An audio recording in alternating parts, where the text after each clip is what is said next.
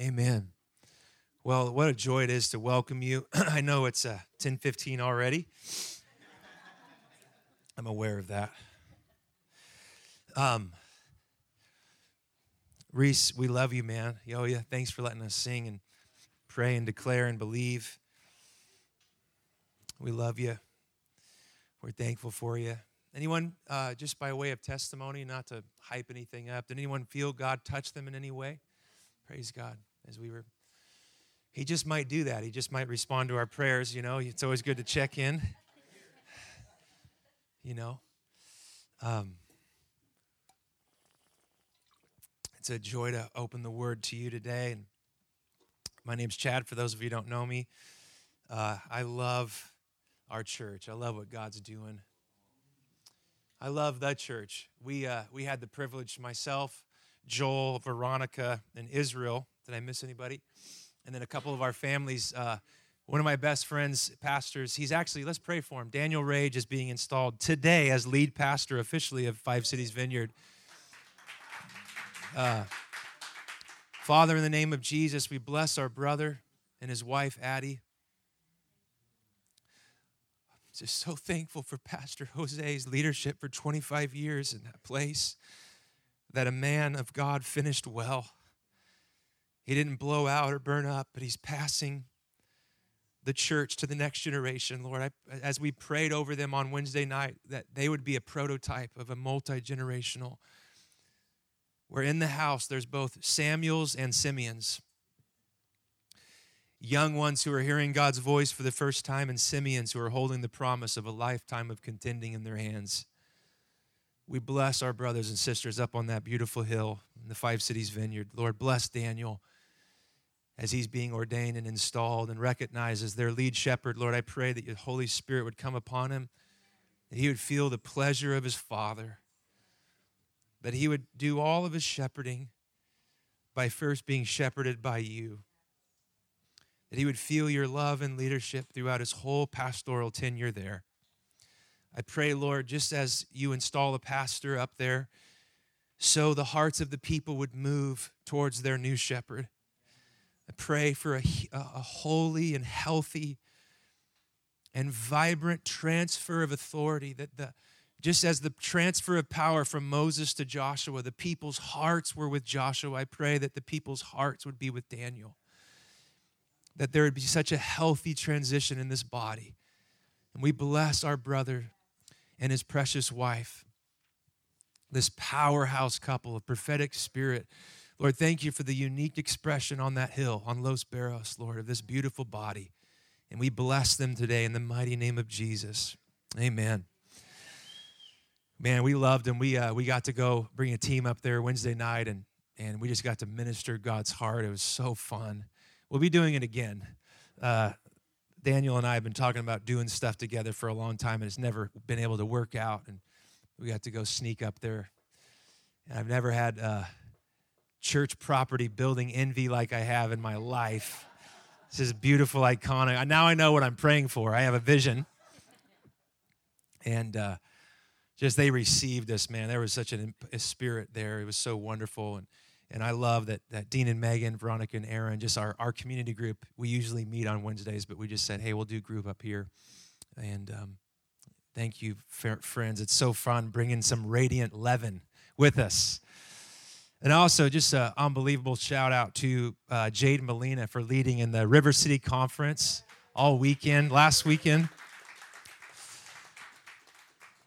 She was the best. She was better than everybody. And I was like, super gifted, super anointed. We're super proud of you, Jade. It was so awesome sitting up in the forbidden seats where I like to go when I go to conferences. I'm so used to being up front. I like to go hide away. And it was such a joy to see you lead 15 churches in our region to the heart of God. We're so proud of you. You did so good. Anyway, we love you. I just feel God's heart. Just love his heart. And we're talking about the Father's heart today, so that's probably why I've been thinking about it all week, that we have a good Father. And pray for me this week and my wife. I get to go to New York City tomorrow at noon.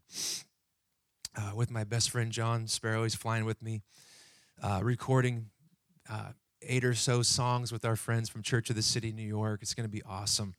It'll be all over Apple, Spotify. They're gonna do it right. They just wanted us to come and a bunch of songs we've written with some of our friends. So please keep us in your prayers as we're traveling, and obviously pray for my wife as she does the heavy lifting around home.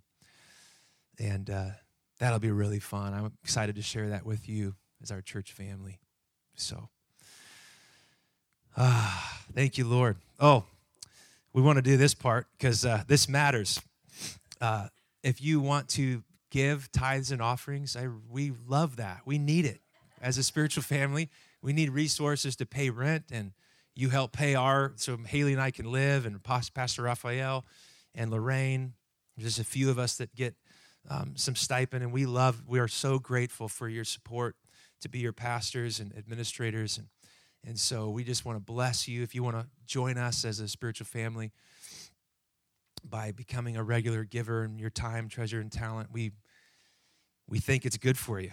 It's part of God's design to have a healthy spiritual family. And so, Lord, bless every offering, bless every gift and giver. Lord, thank you that every dime and dollar that Radiant has is yours.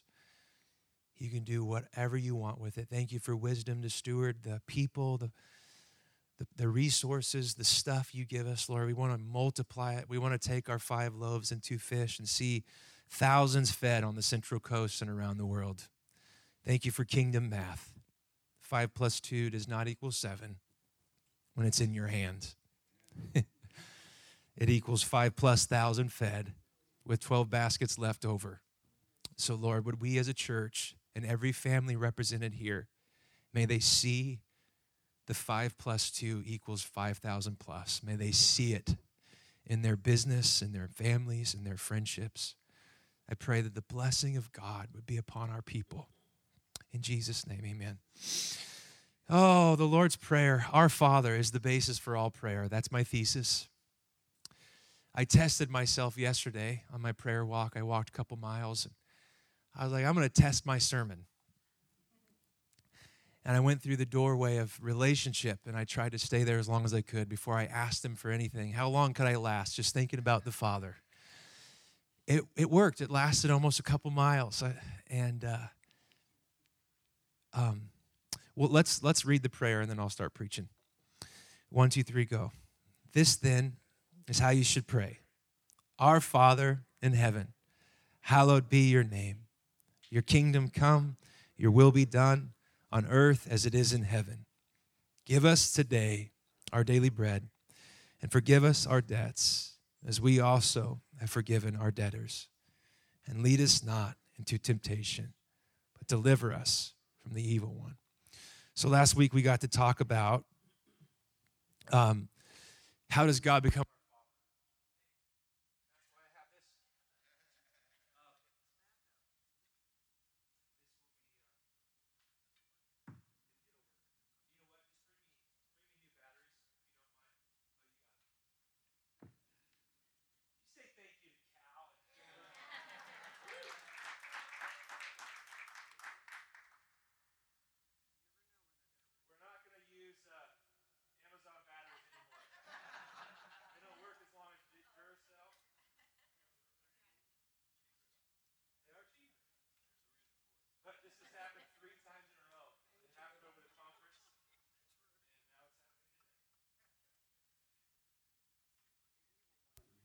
All right. So, yes, thank you, Lord.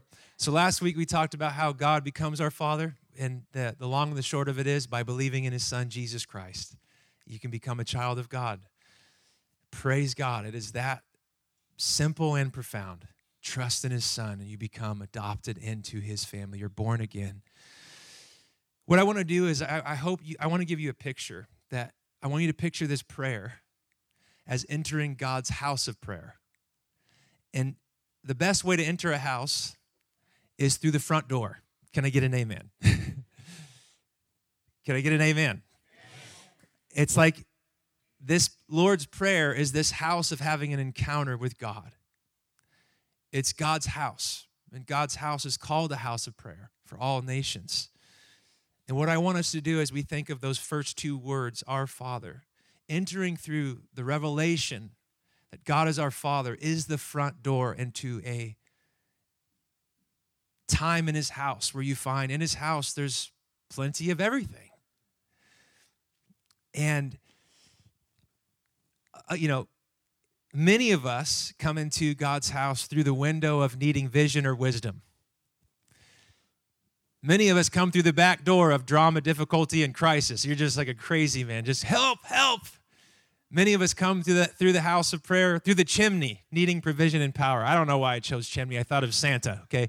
Provision, gifts. And I want to be very clear, the Father is just happy to have you in the house. Did you hear me? He's just happy you're in. And I got that little thought from the scholar N.T. Wright. He's just happy you're in the house. He'll take you. But there is a better way to enter the house through the doorway of relationship. This is the way he wants to grow us up. So he'll take you through the window. In fact, how many of you had to break through a window because you locked yourself out of the house? I definitely have. It's hard fitting in that little 2x8 window when you're 6'3", 210 pounds. And but I got in. And I want you to know the Father just wants you to come to him.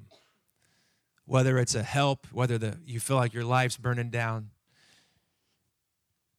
he just wants you in the house. He wants you to be in his presence. He wants you in. But the best way is to know you get to enter through the front door that we're calling through the front door of relationship. And if you think about this prayer, which we're going to speak on the next couple weeks, the Our Father, everything flows from the first two words. Hallowed be your name. Your kingdom come. Your will be done. Father, give us bread. Father, give us forgiveness. Father, give us direction. Lead us not. Father, deliver us from the evil one. But all of the rest of the prayer is of the overflow of the revelation of God's fatherhood. Does that make sense? So the Our Father, I'm arguing, is the most important part. Because our Father has a kingdom. Our Father has a name. Our Father has a will. Our Father has bread. Our Father forgives sinners. Phew. Our Father helps us forgive those who hurt us. Our Father has all the direction and discretion and discernment we need. Our Father has deliverance. But I want us to get the revelation of the rest of the prayer is from the revelation of his fatherhood. The Father, I just wrote these few things, and I could give you verses for all of these, but the Father provides us with a sense of protection, provision and purpose, identity and intimacy, significance and security, blessing and belonging, destiny, discipline, and direction. This is what the Father provides. Our Father, the God and Father of our Lord.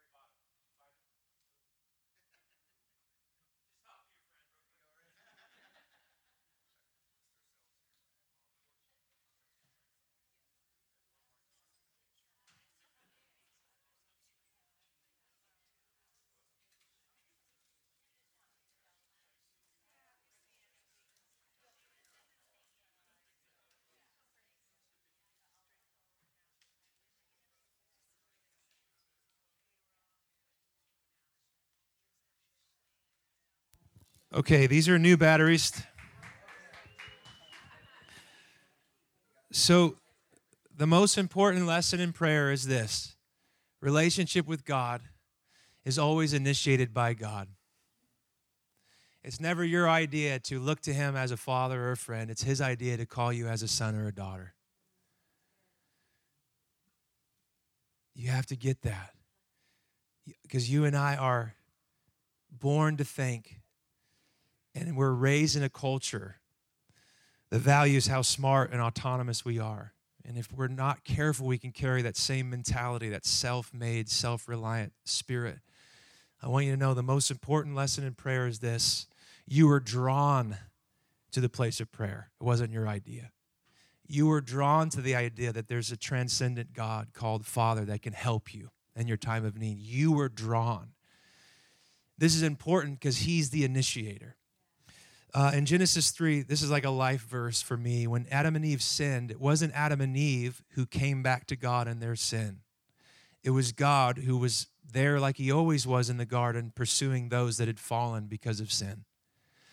And I want you to know, had the Lord not called out, "Where are you?" there was no depth to which humans could have fallen in their sin. Since Genesis 3:9, the Father has been pursuing a world that has chosen rebellion instead of resting in the peace and provision of the Father. This is why humans have a father wound. It's just one of the deepest wounds of the human condition because we're used to hiding, running, resisting, rebelling. It's as old as the garden, as the first Adam. This is why when the scriptures call Jesus the last Adam, when we look at how Jesus relates to the Father, he never has to hide. He never has to be ashamed. He's able to live fully alive because he's the only human who didn't have the propensity because of sin to hide from the Father's gaze. So when we pray, we're being drawn to relationship. There's someone on the other line who's wooing us, who's drawing us. We're not that smart. In his pride, Psalm chapter 10 and Psalm 14 says, the wicked man has no room in his thoughts for God. So if you get a thought for God in your brain, it's because God the Father put it in your brain. You didn't choose me, Jesus said in John 15. I chose you. I enabled you by my grace to respond. Had he not said, "Where are you?" we would have been forever lost. God the Father has been in hot pursuit of his creation since the garden. Okay, that's a good point. This is the foundation for true prayer and learning how to relate to God. He's the initiator, and he enables us to respond in love. Our Father. One could say that your whole prayer life could rise and fall, fizzle or falter. Rise, fall, fizzle or falter at this one point. If you don't think that God delights in you, likes you, loves you, wants you, rejoices over you, cares for you, and when he looks at you with joy, you'll never approach him as a father. It's just true. If you think and you're living out of a caricature of who the Father is because either you had a tough dad or didn't have a dad, these are just common lies: unavailable, busy, angry, distant, distracted, mad, and mean-spirited, ashamed or annoyed, impossible to please, inconsistent, shaky, and all over the map. You won't come to him with confidence as a son or daughter. And I very, very aware many of you had dads like that, and so we want to pray for healing today so that you can look at Jesus who perfectly reveals your Heavenly Father. But that does not describe our Heavenly Father. This does. And I would argue until I am able to relate to him as a father, this one idea of our Father will drastically transform how you relate to God and how you walk with him in love. Praise God, Jesus reveals the Father to us. Jesus wants us to know what the Father's like. Not just know the Father. He wants us to know the Father like he knows the Father. I was overwhelmed with that. Oh my goodness sakes. The other day, I was just, like I told you last week in the sermon, I just went through, there's 100 times the word Father is used in John's gospel, like I shared last week. And I'm like, God, I'm just crying out on my back porch studying. I'm like, Lord, I want to know you. Father, I want to know you like your Son knows you. Now, this is eternal life, that they may know you. It's the only, like I said last week, I'll get there in a second.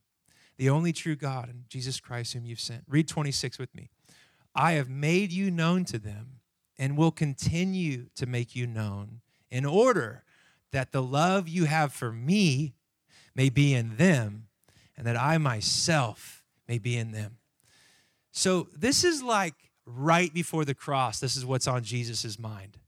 Dad, you know that love you've had for me forever? I want that same love inside of every disciple's heart. How you have loved me, Father, perfectly for like a really, really long time. We call it eternity. I want that same love. I want them to not just have a theory about it. I want how much they're loved to be their operating system in the world, just like it was my operating system in the world. Now, if you're a little bit sheepish and maybe your spirit is blushing because you're like, no way God would love me like he loves Jesus. Okay, well, take it up with Jesus' prayer for you. The thing is, the enemy wants us to live perpetually trading out one variety of fig leaf for the other. Because we think if God the Father really saw us and knew us, he wouldn't like us or want us.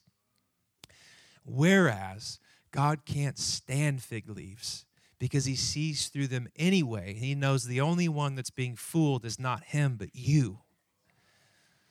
And in his love, he wants to expose you before his loving gaze so that he can heal you in the depths of your spirit and your soul. God exposes not to kill you, but to heal you. The enemy accuses you so that you'll live far below your rightful inheritance as a fully adopted son or daughter of the Father. Okay, so Dallas Willard, I said this last week. The biblical know, this eternal life, it refers to intimate, personal, interactive relationship. I couldn't have said it better than myself. Intimate, personal, interactive. Who wants to know God like that? Oh, come on, every hand raised. Good grief, wake up. I have an intimate, personal, interactive relationship. Jesus says that is eternal life, by the way. An interactive, intimate, personal relationship with God. I love this. This is a whole sermon. I tried to pull it from a future sermon into today's sermon, so I don't know if this will land, but it got me. So in the beginning was the Word, John 1, and the Word was, say it with me, with God, and the Word was God. He was with God in the beginning. Skipping on to verse 18, no one has ever seen God, but the one and only Son, who is himself God, is in, read it with me, closest relationship with the Father, has made him known. Look at this, from this one blip. Remember, my thesis is if you get the Our Father, it'll change everything about your life, starting with your prayer life and how you relate to God. Because the whole prayer flows from the revelation of God being our Father. His kingdom is will. I already said that. But in this one passage, we see Jesus experiencing what he wants all of us to experience, flowing from the Father. Look, I made it in a slide so you could see it. He was with God, intimacy. Everybody wants intimacy. Everyone wants intimacy with. He was God. Everyone wants to know who they are. That's identity. From the beginning, everybody wants that sense of security and significance, and he has made him known, which was the Son's destiny and purpose. So in this one little passage, John is saying, Jesus fully experienced what all of you want to experience. And he didn't experience it so that we could just look at Jesus and go, oh, that's cool. Look, someone learning how to relate to God as the Father. No, he experienced it so that he could say, okay, as I am, so you can become through my grace and by my Spirit. You can learn to relate to him like a father, like I did. With, was, beginning, made known. Jesus experienced those for us so that you and I, through him, could experience them for ourselves. The one who looks at me, because so many of us, if we didn't have good dads or decent dads, or even you had a great dad, he was still broken. He is still broken, I should say, if he's still living. But Jesus could say, the one who looks at me, read it with me, is seeing the one who sent me. So if you want to know, Chad, this week I want to go on a journey because Father's tough for me. It's a trigger word. It's painful. Well, I want you to read John's gospel this week, which I think is where we are in our Bible reading anyway. And I want you to, every time you see something of Jesus, you're just seeing a reflection of what his dad is like. Does that make sense? So we don't have to guess what the Father is like because Jesus perfectly reveals him to us. As Jesus is, so he's just imaging. He's just doing the will of his dad. He's doing the works of his Father. So, what can we say about the Father when we look at the Son? Don't try to take all these notes. The notes are all on the QR code. I gave you the PDF. I did that this morning for you. Just by looking at Jesus, it is theologically true to say if they're true of Jesus, they are a reflection of the Father. This is just a few things I like about Jesus. Listen, okay, in John 20, 30 through 31, whole worldwide books could be written about all that Jesus did. So this is not an exhaustive list, so get off my back. But I chose some of my favorites. What is the Father like? Our Father, the Father of Jesus. Okay, he's humble and gentle at heart. He's forgiving, compassionate, joyful. You can look at these later. He's a healer. He's powerful. He's a provider. He's a great teacher. Okay. He's truthful. He's accessible. He's present and active. He's affectionate and affirming. He's generous and gracious. He's zealous, and he's always consistent in his discipline. Those are just a few. I have verses, you can look them all up, that I drew my opinions from. What is the Father like? All of these things and more, because this is what the Son is like. Even when he judges and disciplines, it's actually a concentrated form of his love, because he wants to remove everything that hinders our capacity to receive eternal life, reciprocate, and release his love to others. So even when you experience his discipline, I would argue that's just a concentration of his love for you. Sometimes it hurts. A lot of times it hurts. I'm overwhelmed this week. I had a mental picture because that famous verse in John 15, which of course I want to get it. I am the true vine, and my Father's the gardener. And I was thinking, the Father has this huge garden. We call it the kingdom. In the middle of the garden, just like the first garden, there's this tree in the Genesis 1 and 2, but with us, there's a vine. And in this big old garden, there's this vine that the Father calls us to draw all of our life from in his big old garden called the kingdom. And I don't know why, it was just a playful thing. I was just beginning to think about how the Father has a really big garden. There's a lot of room for his kids to be fruitful through his Son, Jesus, the living vine that we draw all of our life from. Why did I bring it up? Because when we're in that vine, and our Father's the gardener, sometimes he prunes us. And I want to say this, pruning isn't punishment. Pruning can be painful, but you're not being punished. The Father actually wants you to be more fruitful. That's why he prunes you. And I'm not a botanist or a person who does things with plants that doesn't even know what it's called. But pruning is necessary. Come on, somebody, just say amen so I can move on. I'm in like thin ice water here. I don't know what I'm talking about. So you are in a garden that the Father owns, and he's a father over. And in that garden, there's a big, old, beautiful, living vine named Jesus. And all of us are drawing our life from him. And when there's things that we don't see reflected in him, reflected in us, he prunes us. The Father does, because he's a great gardener. And he loves us so much that his eternal obsession is that every one of his adopted sons and daughters would grow up to be just like his Son, Jesus. I love him so much. I love Jesus. I love the Father. The key to unlock the power of prayer is realizing you're the beloved. Just like the Father loves his Son, Jesus, is the same way he loves all of us. When you get that, it'll change everything. It might not change overnight, but if you begin to believe it, I'm starting to believe it. I'm almost 40. I'm just barely starting to believe it. I am the beloved of the Father. It changes everything.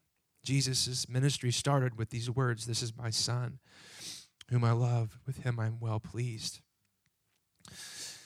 I've already preached this like 8 times, so I'm skipping it. Jesus said, "I'm the Father's son. I'm the Father's beloved, and I am the recipient of the Father's pleasure." My question to us today is, do you know the acceptance of the Father?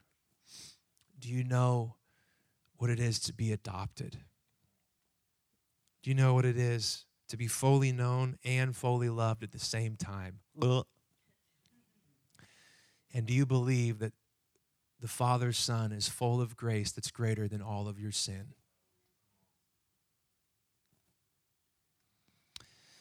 Jesus dripped with the reality of the Father's love. It was his operating system. Those words that he heard in the river were the words he never left. He built a home in those words. My Father loves me, and I love my Father. And that's what freed him and empowered him to do everything he did, because he knew he was blessed, he was loved, and he brought pleasure to his dad. And if you're in Christ, you're already loved, you're already accepted, significant, cared for, secure. And you've been chosen just like Jesus for a kingdom purpose. Your Father knows what you need before you even ask him. Praise God. So what if we entered through the doorway of the Our Father, the Lord's Prayer, spending the first few seconds at least? It's good to do it for minutes, but try seconds. Thank you, Father, for all that you've done for me. Just list it. This is the practical part of the sermon. Father, show me what you're doing so I can partner with it. You're my Father. My Father's always working. He's doing stuff. I want to know what you're doing and join you. Father, I rest in the fact that you are good all the way down and all the way through. Father, I receive your pleasure and your peace. Father, you're the smartest dad ever. I receive and I call out for your wisdom. And Father, I wait on your perfect timing and leadership. This is what it means to enter through the door of God's house, going through the Our Father, the relationship. You'll never stay long in the place of prayer without the revelation that you are a son or a daughter. You just won't. You won't pray if you don't think he likes you and loves you and wants you around.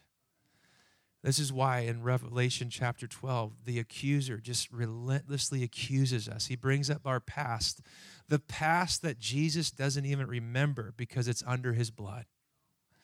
That's all he does is he accuses. And he wants us, you know why he accuses? Because the one thing the devil can't have is a relationship with God.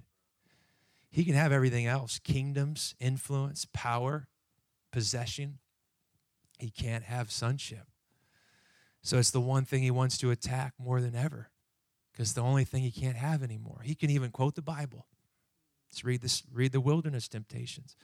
He can know things about God, but he can't ever know him as an intimate father anymore. That's why he wants to attack us here. He wants to diminish and dilute your confidence.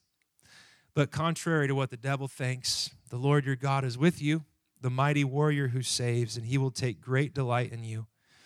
In his love, he will no longer rebuke you, but will rejoice over you with loud singing.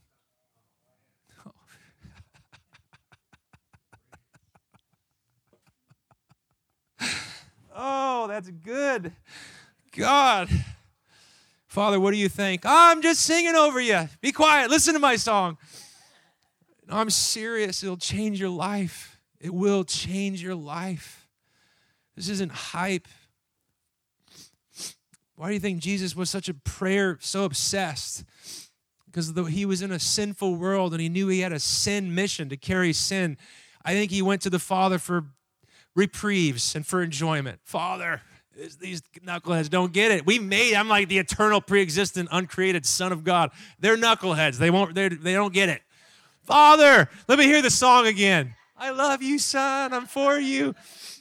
Where's the tissue, for gosh sake? You know? And some of you guys need to turn off your social media and turn off the news and go hear the song of the Father over your life.